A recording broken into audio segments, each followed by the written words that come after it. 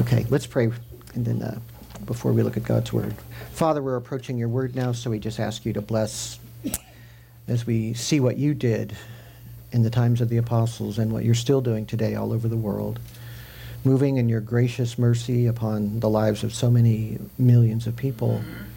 And here is the beginning of all of that. And so we just ask you to give us insight and understanding, both in what can be done and what we can expect, and how the world really works, Father.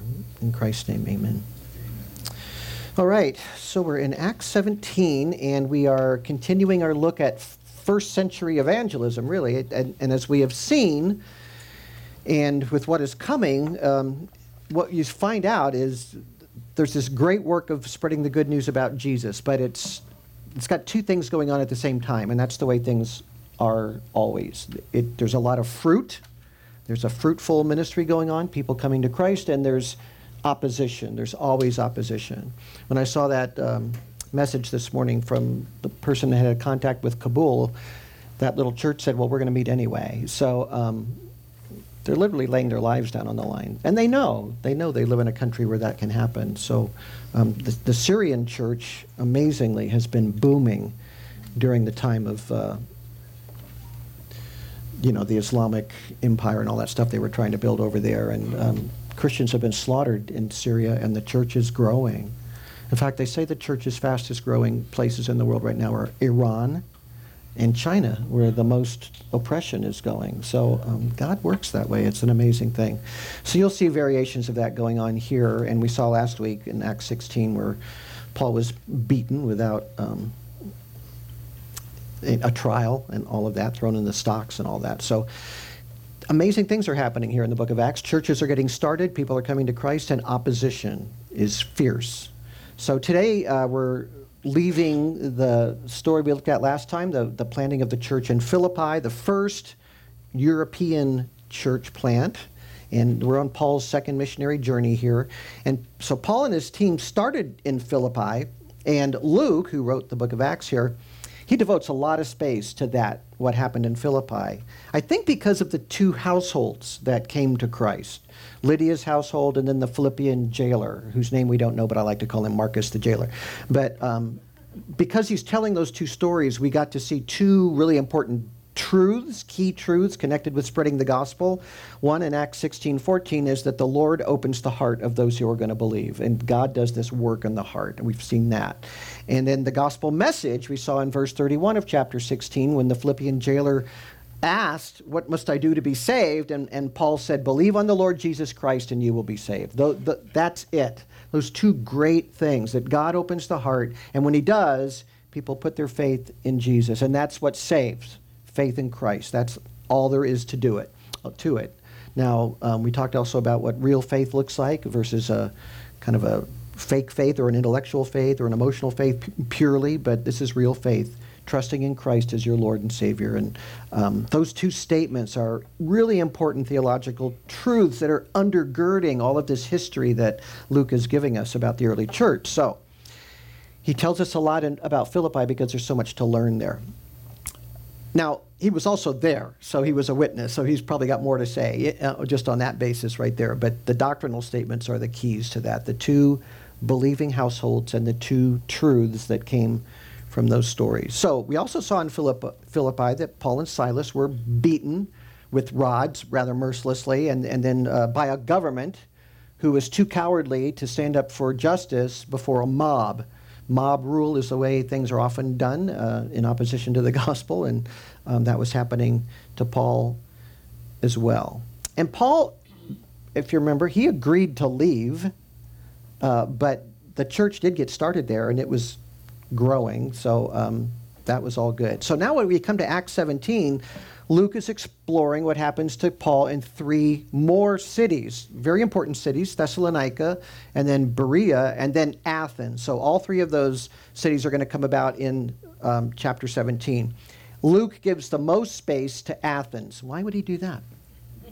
Well, if you know anything about classical history, I mean, Athens is the heart of Greece and Greek culture and Greek philosophy and all of those things. And it was a great empire. The Athenian Empire was huge and very powerful at one time before Paul's time. By Paul's time, it was just a a city as a part of the Roman Empire. It wasn't anything that special. But it's a big city. It's a important city. So maybe because of its reputation as the center of Greek thought, what happens there is really important. Plus, Luke tells us about Athens because he gives us Paul's message to them. So that's kind of important, and that'll be coming up. Next week, Athens. This week, Berea and Thessalonica. Okay? So I think the common thread of those three cities we're going to be looking at in Acts 17 is simply the reaction to the gospel and how different it can be in different times and different places. So you'll notice in chapter 17, verse 1, that the missionaries, after they leave Philippi, they keep moving till they get to Thessalonica. So verse 1, it says, when they had traveled through Amphipolis and Apollonia, they came to Thessalonica, where there was a synagogue of the Jews. So it sounds like they didn't stop to preach in Amphipolis and Apollonia, probably in keeping with Paul's strategy, which is cities and synagogues. We've talked about that multiple times. Cities and synagogues. Key cities. Because if you get the key cities, it's going to radiate out from there. And he picks cities that are along major highways, major travel routes, and then you plant a good church there and it's going to radiate there. So you don't have to hit every little town along the way. You don't really have time to do all of that. That church will eventually take care of those towns. So he moves on to Thessalonica. So that's his plan. Thessalonica is the capital of Macedonia. So it's a major city, a major business center, probably in that whole part of the world, Greece and Macedonia. Only Corinth really rivals Thessalonica. So it's a major, major city. It sits on the Egnatian Way, one of those Roman roads, these amazing Roman roads that connected the whole empire. So plant a church there, and the gospel will radiate out from there, following the roads and the trade routes. So evangelism in Thessalonica is textbook Paul. What's the first thing he's going to do? Go to synagogues. Good, you got it. That's right. So he's going to go to the synagogue there. Philippi didn't have a synagogue. Thessalonica has a big synagogue. Okay, so he's going there. He hopes to win his people, obviously the Jewish people, to Christ, but he also knows that they've been getting the best response from the God-fearers, Greeks or Gentiles, who worship in a synagogue but have not fully converted to Judaism. They're attracted by the God of the Scriptures, and so they're there. And they seem to respond to the gospel the most. So he starts in the synagogue, and he's given more opportunities in Thessalonica than he is in most places. So let's read verse 2. According to Paul's custom, he went to them and for 3 Sabbaths reasoned with them from the Scriptures, explaining and giving evidence that the Christ had to suffer and rise from the dead, and saying, this Jesus whom I am proclaiming to you is the Christ. 3 Sabbaths. He usually gets beaten up after the first Sabbath. So this is really, they're listening, and they wanted him to come back and back again. So he's giving a really great opportunity here. It says he reasoned, he explained, he gave evidence. So he's giving lectures, he's answering questions, he's engaging with people. They wanted him there. So, all of us, you should take from that verse there what he did. All of us should be able to reason and explain why we believe what we believe and the substance of our faith. We should grow in that knowledge. We should be familiar with arguments and reasons for putting your faith in Christ. So Paul also focused on key gospel elements, of course, the suffering of Jesus and the resurrection. So, for Jews, the suffering of the Messiah has always been sort of a point of difficulty in grasping how that could be, because Messiah to them is a military conqueror, a leader, and he is that in the Old Testament, but he's also a suffering Messiah in the Old Testament. And how do you put those things together? They kind of ignored the suffering part, because how do you tie that in? And in fact, some rabbis even taught that there were going to be 2 Messiahs, because one Messiah clearly dies, and another Messiah is reigning over the world forever. So how do you do that? Well, we know, because the Messiah comes twice. Once to die for sin, and once to come back and reign forever. So all of that's going on. So he's explaining about those things, the suffering of Messiah, and then the resurrection of the Messiah. First, he has to make atonement for sin. That's in the Old Testament too. So the cross and the empty tomb declare Messiah comes 2 times. So by the 3rd Sabbath, a lot of people want to follow Jesus in this synagogue. We don't know how many or what percentage of the synagogue attendees decide for Jesus, but it was substantial enough because, Luke's language here, we're really dependent on his terminology. He doesn't give numbers, but he says things like, verse 4, Some of them were persuaded to join Paul and Silas, along with a large number of the God-fearing Greeks and a number of the leading women. So my translation says a large number of the God-fearing Greeks. That phrase, a large number, Luke uses that in his gospel, and it's usually translated a multitude. So, I mean, we're talking about a lot of people, more than 2, right, and more than 6. I mean, it's a large number of people. A large percentage, I would think, is the best way to say that, of these Greek, God-fearing Greek people. So we're probably safe to say most of them came. And then he says some of the Jews, too. That's the some of them at the beginning of verse 4 there. And then a number of the leading women. So my translation says a number. The actual Greek word there, it says not a few. Not a few. So not a few is quite a few, I guess. So they came too. So some Jews, a multitude of God-fearers, and more than a few leading women. So that's pretty awesome there. The leading women would be noble women or prominent wives of important people in the city and things like that. So they're worshiping at a synagogue, and they hear the gospel, and they want Jesus. Now, that happens. All of these people believe. Now put yourself in the position of the rulers of the synagogue, the chief officers of the synagogue. How are they going to feel about that? Well, if they believe in Jesus, they're going to be really excited. If they don't, they're going to be really unhappy, right? Because all of these people, I mean, this is a very successful gospel presentation here. They're losing people, and they're losing prominent women. That's just a big deal socially. Like, you're more important if you have certain people attending all the time, and you're less important if they go somewhere else, right? And then if all these other people go somewhere else, how do you deal with that? How do you respond to that? Well, Luke doesn't say they were angry, but we're going to see by their actions that they're angry. Instead, he goes to the root of that anger, which is jealousy. So it's a point of pride to lose that many people coming to your services because some guy came into town and you let him speak for 3 Sabbaths, and now all of a sudden people are following him. So these are religious people, but they don't know the Lord, so they're jealous. They're jealous of the loss of influence, the loss of prestige, and so hate is rising in their hearts, and these synagogue leaders decide to act on that hate. So verse 5, it says, the Jews becoming jealous and taking along some wicked men from the marketplace. Uh-oh, don't go get wicked men from the marketplace. That's really bad. So they decide to create a riot, a big scene, a mob scene. They already had a mob scene in the last city they were in, and now they're going to have another one. And they start by hiring these lowlifes from the marketplace. The agora is the word used there, the marketplace. It's a big open area where lowlifes kind of hang out. And Luke calls them wicked men. That's his name for them. So they give those guys a few coins, and they say, we want you to make a scene, we want you to agitate, we want you to shout. And they're given a plan. And the plan is to go to the house of Jason and drag Paul and Silas out of that house and bring them before the city ruler. So who's Jason? It's not the guy that had the Argonauts and the Golden Fleece. That's not this Jason. It might be named after him, but that's not it. So he's just the man hosting them. So back to verse 5 again. The Jews, becoming jealous and taking along some wicked men from the marketplace, formed a mob and set the city in an uproar, and attacking the house of Jason, they were seeking to bring them out to the people. So Jason, we're going to find out, is just hosting Paul and his team. They're living at his house. But they aren't there. When they show up, they aren't there.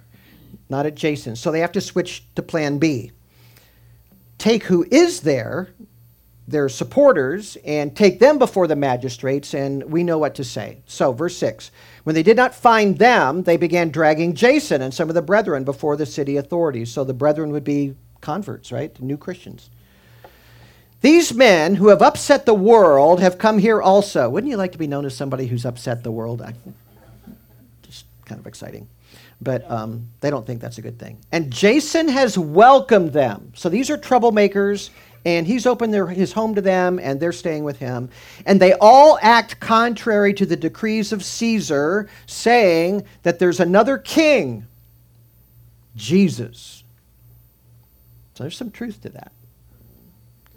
It's a clever attack. And in fact, it's the same one used against Christ himself, right? John chapter 19, when Pilate kind of wanted to let Jesus go. And it said, as a result of this is John 19:12, Pilate made efforts to release him. But the Jews cried out, saying, if you release this man, you are no friend of Caesar's. Everyone who makes himself out to be a king opposes Caesar. So when the letter gets back to Rome, it says Pilate is supporting a king that opposes you. You can't do that. You can't handle that. And Pilate caved to what he knew was an injustice to protect his job. And in Acts chapter 16 in Philippi, the charges that the slavers used against Paul and Barnabas, these men are throwing our city into confusion, being Jews. This is Acts 16, 20, and 21, and are proclaiming customs which it is not lawful for us to accept or to observe, being Romans. Remember, Philippi was a Roman colony. That's a Roman city, truly a Roman city. Here in Thessalonica, the charge is very specific. Not just that they're against our customs or they're being anti-Roman. It has to do with the message itself that Jesus is a king, and he's the coming king. And what someone might...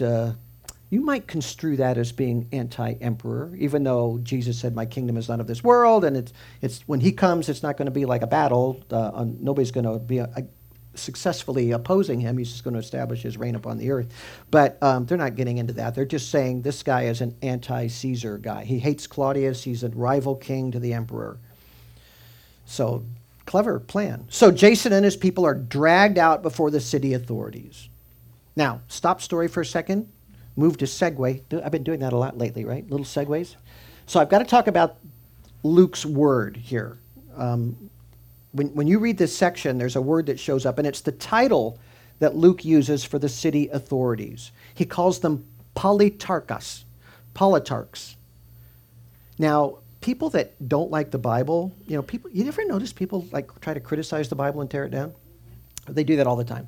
But years ago, like 100 years ago or more, they would say, Luke is not accurate. He's not an accurate historian. And that one of the things they would point to is this. They would say, we've looked through all the literature that has survived from ancient times, and there is no mention of politarchs. That's an invented thing. It shows he probably wasn't really there, that the apostles, and this is a made-up story, and that kind of thing. And then some archaeologists started digging in the ground. And if you go to the British Museum today, there's a very large block of marble. And the label on that block of marble says this: from a Roman gateway at Thessalonica, with an inscription that lists the civic officials, 6 politarchs, the Tamias, the treasurer of the city, and the gymnasiarch. Gymnasium, like in Europe, that's like high school. And so that was the guy that was the director of higher education. So several inscriptions since have been found mentioning politarchs. In fact, there's over 60 other inscriptions mentioning them that have been found in that area. It's true, nothing in literature, most literature doesn't make it down through history, but what we had, it never mentioned them. But when you carve things in stone, it sticks around. And once you dig it up, so Luke was right. It's a very famous archaeologist named Sir William Ramsay. He's not a Christian, but after they found some of these things, he started following Luke and saying Luke is a perfect guide for history because he's so accurate about all of these details just wanted to throw that out to you. Okay, back to our story. So Jason and whoever was with him are dragged before the politarchs, and the charge is potentially very serious. It's meant to be something that would frighten you out of doing what you're doing. Just like the Taliban message went to that church yesterday. We know where you're meeting, and we're coming for you. So it's to make you stop. And so this is to scare Jason and the other people and say to them, you're opposing Caesar, and you know what the penalties are for that. So it's that kind of fear tactic. Of course, nobody was denying that Claudius was the emperor of Rome or trying to overthrow him. Again, Jesus' kingdom is not of this world. But they're using that idea of Christ as the king. So the politarchs, they're not like the leaders in Philippi. They're not hasty. They're not going to beat up Paul and Silas without a trial. In fact, Paul and Silas aren't even there. So they couldn't find them. So they're somewhere else. They're in another home or something like that when they showed up at the house, at Jason's house. So they don't seem interested in pressing charges against anybody, but they do want to stop an uproar because a city official, his main job is to keep the peace, right? So they don't want riots, they don't want uproar and all of this kind of stuff. So they come up with a plan, and their plan is to extract a pledge from Jason that he would send Paul and Silas away and that they would agree not to return. So verse 8, they stirred up the crowd and the city authorities, the politarchs, who heard these things, and when they had received a pledge from Jason and the others, they released them. This pledge likely required a large financial payment. I mean, that was the idea. You pay this money, and if they leave and promise not to return, we'll give you that money back. So verse 10, the brethren immediately sent Paul and Silas away by night to Berea. So it's okay. They've left behind a large church. They had 3 good Sabbaths of teaching there. And since some prominent Gentiles are at least sympathetic to the gospel, if not outright Christians now, the church does take hold in Thessalonica, and it does well, and it starts to grow, despite opposition from the Jewish community in the synagogue. So we really get a sense that this new church's first year after Paul had been there really did well, and we get that really from the letter Paul wrote. So we have 2 letters in the Bible to Thessalonica, 1 Thessalonians and 2 Thessalonians, and Dan read earlier chapter 1 of 1 Thessalonians. I want to read you another part of that letter. Just kind of keep in mind what we've just heard about all of this.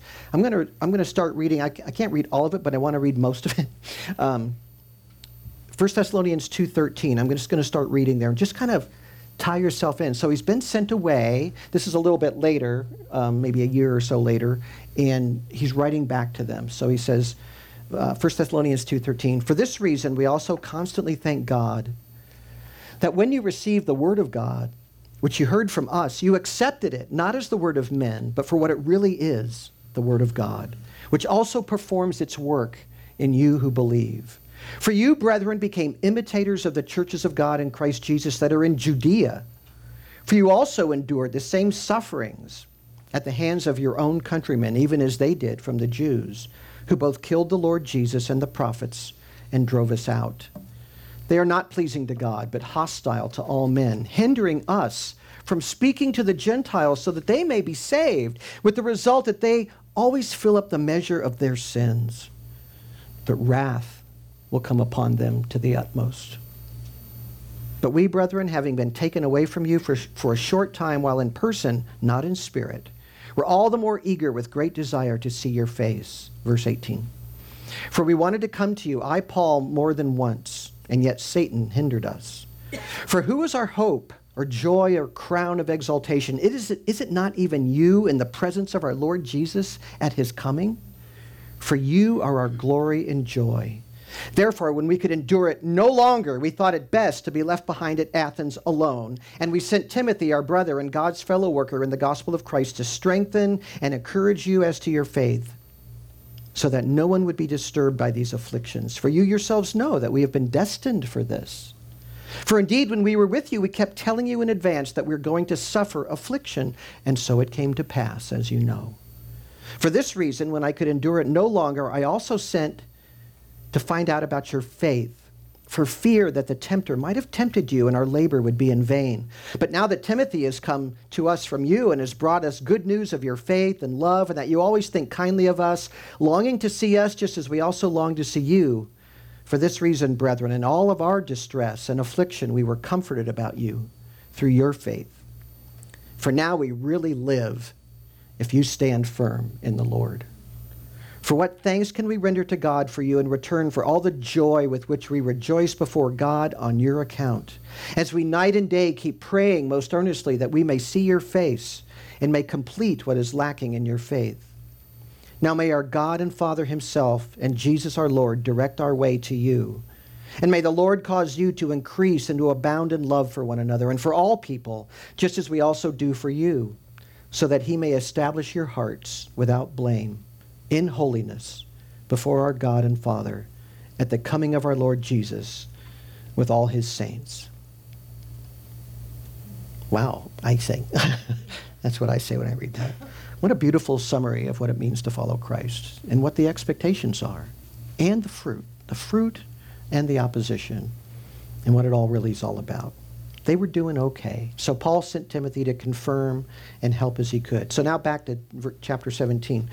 So the missionaries leave and they go to Berea, which is about 60 miles away from Thessalonica. So they go south. They're off the Egnatian Way now. They're going through Sicily to go down to Berea. So they're working towards Greece. That's the direction they're going. So now in church jargon, if you've been a Christian and hung around churches for decades, you've probably heard about some Sunday school class or some Bible study or some group called the Bereans, right? Doesn't everybody name their Sunday school class the Berean? Have you been to the Bereans fellowship today? They always, some churches are named Berean, right? Why? Because of their response. Because of their response. These are solid, cool people. Verse 11. Now these were more noble-minded than those in Thessalonica, for they received the word with great eagerness, examining the scriptures daily to see whether these things were so. And I think he's mainly talking about the Jews there in Berea because he had a great response from the God-fearing Greeks, but the Jews were just jealous, right? They weren't concerned about spiritual things. They were concerned about their own reputations and influence and stuff like that. So these people didn't have a response of jealousy. They didn't have a response of fear. They weren't worried about their popularity, or they weren't worried about anything like that, these Bereans. They just wanted to know if it was true. And if it was true, they wanted to be all in. Because if something's true, you should follow it. That's a principle of life. If something's true, you should follow it. And you know what that is? That's noble. Ever want to be noble? As the child of many commoners, I don't even know what it's like to be noble. But Luke actually uses that word here, but he doesn't mean noble in birth. He means noble of character. You know how noble came to mean great character. It's actually rare to be noble. There's not a lot of noble people in the world, and I mean by character. And the modern Christian church could use Bereans like never before, because the Bereans ask this. This is what makes them noble. What does the Bible say? That's their question. What does the Bible say? And if you can show me that that's what the Bible actually says, I will follow it. Now, you can't just throw out a verse to a Berean. Oh, you know, the Bible says this. Because they'll say, well, let's look at the context of that. And say, I want to see that in context, and I want to see what else the Scriptures say on that particular topic that you're talking about. That's noble. That's a Berean. They want to know what the truth is. And being a noble-minded person like that, it's not a cold, intellectual kind of a thing. In fact, Luke is using emotional language here. How did they do this? Did they examine the Scriptures with a cold eye of reason? Is that what he says? With great eagerness, examining the Scriptures daily to see whether these things were so. They just plunged into the Bible eagerly. That's an emotional word, and that's a good word if that's what you're doing with that emotion. It's an emotional response, but it's all positive. We should all be eager to know what God has said and what he means by what he said. Because God, the creator of all things, has spoken. It's amazing that people can even believe that God is the creator of all things and not really care what he's had to say. I mean, that's kind of amazing, right?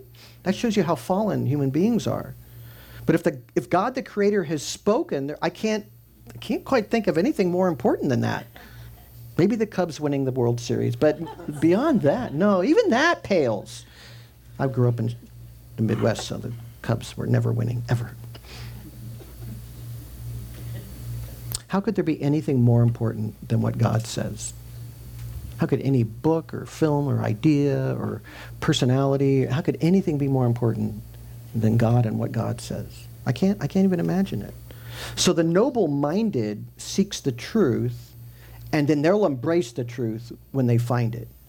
They don't let their traditions get in the way. They don't let their heritage get in the way, or their mood, or their personal preferences, nothing like that.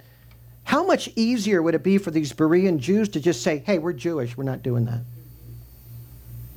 I was raised this way, I'm not doing that. My family is this, I'm not going to go there.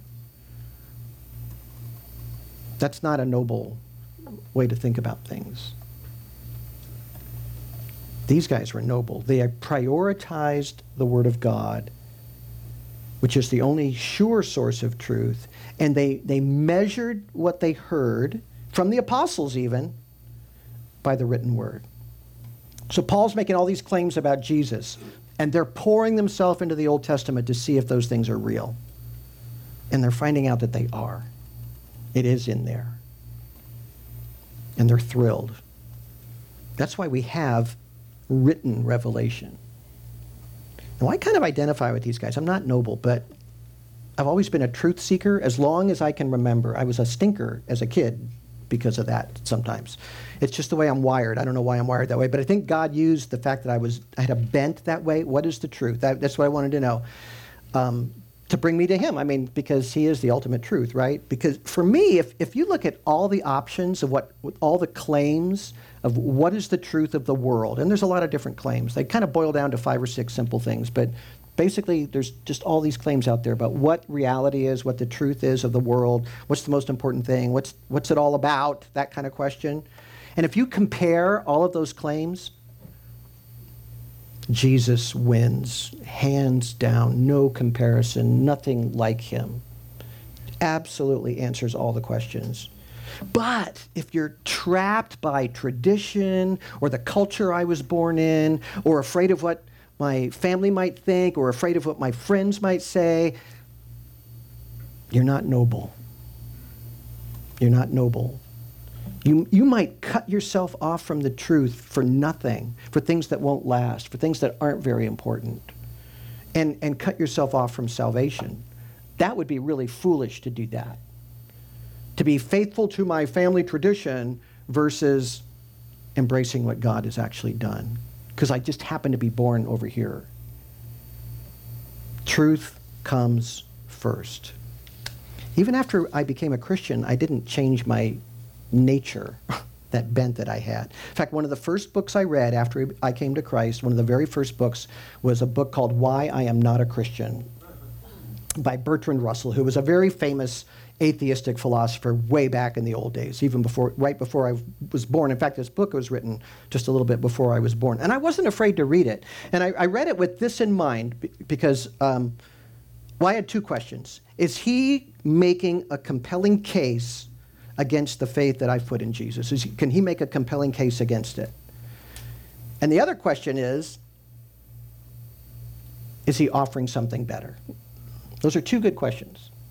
Is he making a compelling case against what I believe? And is he offering something better? And the answers were really easy. No and no. I mean, his arguments were silly. I mean, it was actually lame. I mean, it was embarrassing. This guy is a famous philosopher, a teacher, you know, he's one of the most famous men in the world. And he wrote that book. Well, you know what it was all about? For him, the great truth of the world was free sex. I mean, that was really what it came down to. He just wanted to be as immoral as he wanted to be, like everybody else. And so he wrote that book in 1957. So he came a couple of decades after the first sexual revolution, and then he was right on the cusp of leading into the next sexual revolution, which happened in the 1960s. So he was sort of part of that. He was making it philosophically acceptable to have this sort of free sex thing, to free us from Victorian morality and all that kind of stuff, all this repression and all that. So he wrote this book then. Well, you know what? Sexual freedom is not the great truth of the world.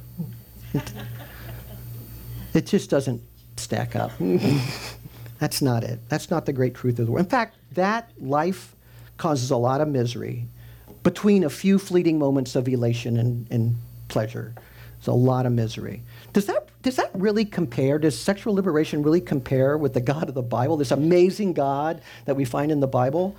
Does it even compare with philosophical ideas like truth and goodness and beauty and mercy and artistic greatness? He doesn't even talk about that stuff. He doesn't care anything. Here's the greatest philosopher of his day, supposedly. He doesn't care anything about the big questions like that. Does sexual freedom even begin to compare with the goodness and the wisdom of Jesus, who was really rather repressed sexually, we would say? No, it doesn't compare. But you know what? That is the main reason modern people reject Jesus, because they don't want to give up that kind of lifestyle. That really is the main reason. God spare us from making shallow pleasure the great reality that we live for. My goodness, how lame, how pathetic. And that's what pop culture tells us. What was the most popular song last year? I can't even say what it was. But I found that Jesus is better than anything out there. That's what I found. And now it's more than 40 years later, and it's still that way. There's nothing better. So I'm compelled, whether I'm noble or not, to pursue him, to put my trust in him. You know, I don't even... these philosophers, they're really offering you a world without purpose. And I don't think a world without purpose would even invent Jesus, which makes me think all the more that he's the real thing, right? So, should you read unbelievers like that, like I did? Was that a dumb thing? You can do it. I mean, it's actually educational to know what they argue are. But you have to be careful because, you know, they make these clever arguments that if you don't really think them through, they could be kind of deceptive and trick you. And Satan's greatest thing is deceit, right? It's not he has this compelling case to make. It's that he deceives people. So you have to be careful about that. And you can read it if you got a good, strong faith. You can read it for educational reasons. Otherwise, you can just sit down with somebody that knows their stuff and go through it with them and say, what do you think about this? What do you think about that argument? And that's fine. In fact, that's why we're here. So you can do that kind of thing. I'm always available. So I would say, never be afraid of the truth, but always be careful about being deceived. I would say that. That would be my rule. The noble-minded person seeks the truth. He's looking for the truth. And he thinks well. So God is the God of truth. He has spoken. I believe that more than anything else in the universe, that God is real and he has spoken. And once you know that, you can just pursue it, right? Imitate the noble-minded Berean. Whatever God says, make it yours. Make it yours. Let it shape you. So the Bereans find the gospel message compelling and consistent with Scripture. And in Berea, many people come to Christ, Jews and Greeks. The noble-minded do. And so things are going great until verse 13. When the Jews of Thessalonica found out that the word of God had been proclaimed by Paul in Berea also, oh no, they're coming from Thessalonica. They came there as well, agitating and stirring up the crowds. The lowlifes in the marketplace, they must have made a good bit of money that way.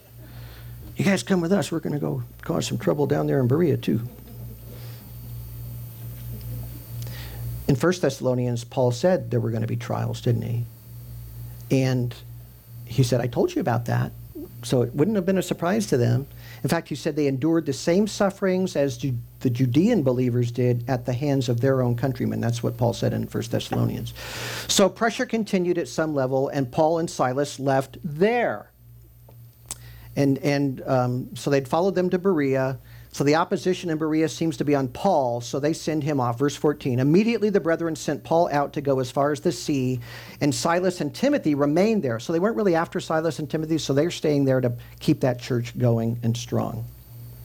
Now those who escorted Paul brought him as far as Athens, and receiving a command for Silas and Timothy to come to him as soon as possible, they left. So we've got Luke left in Philippi.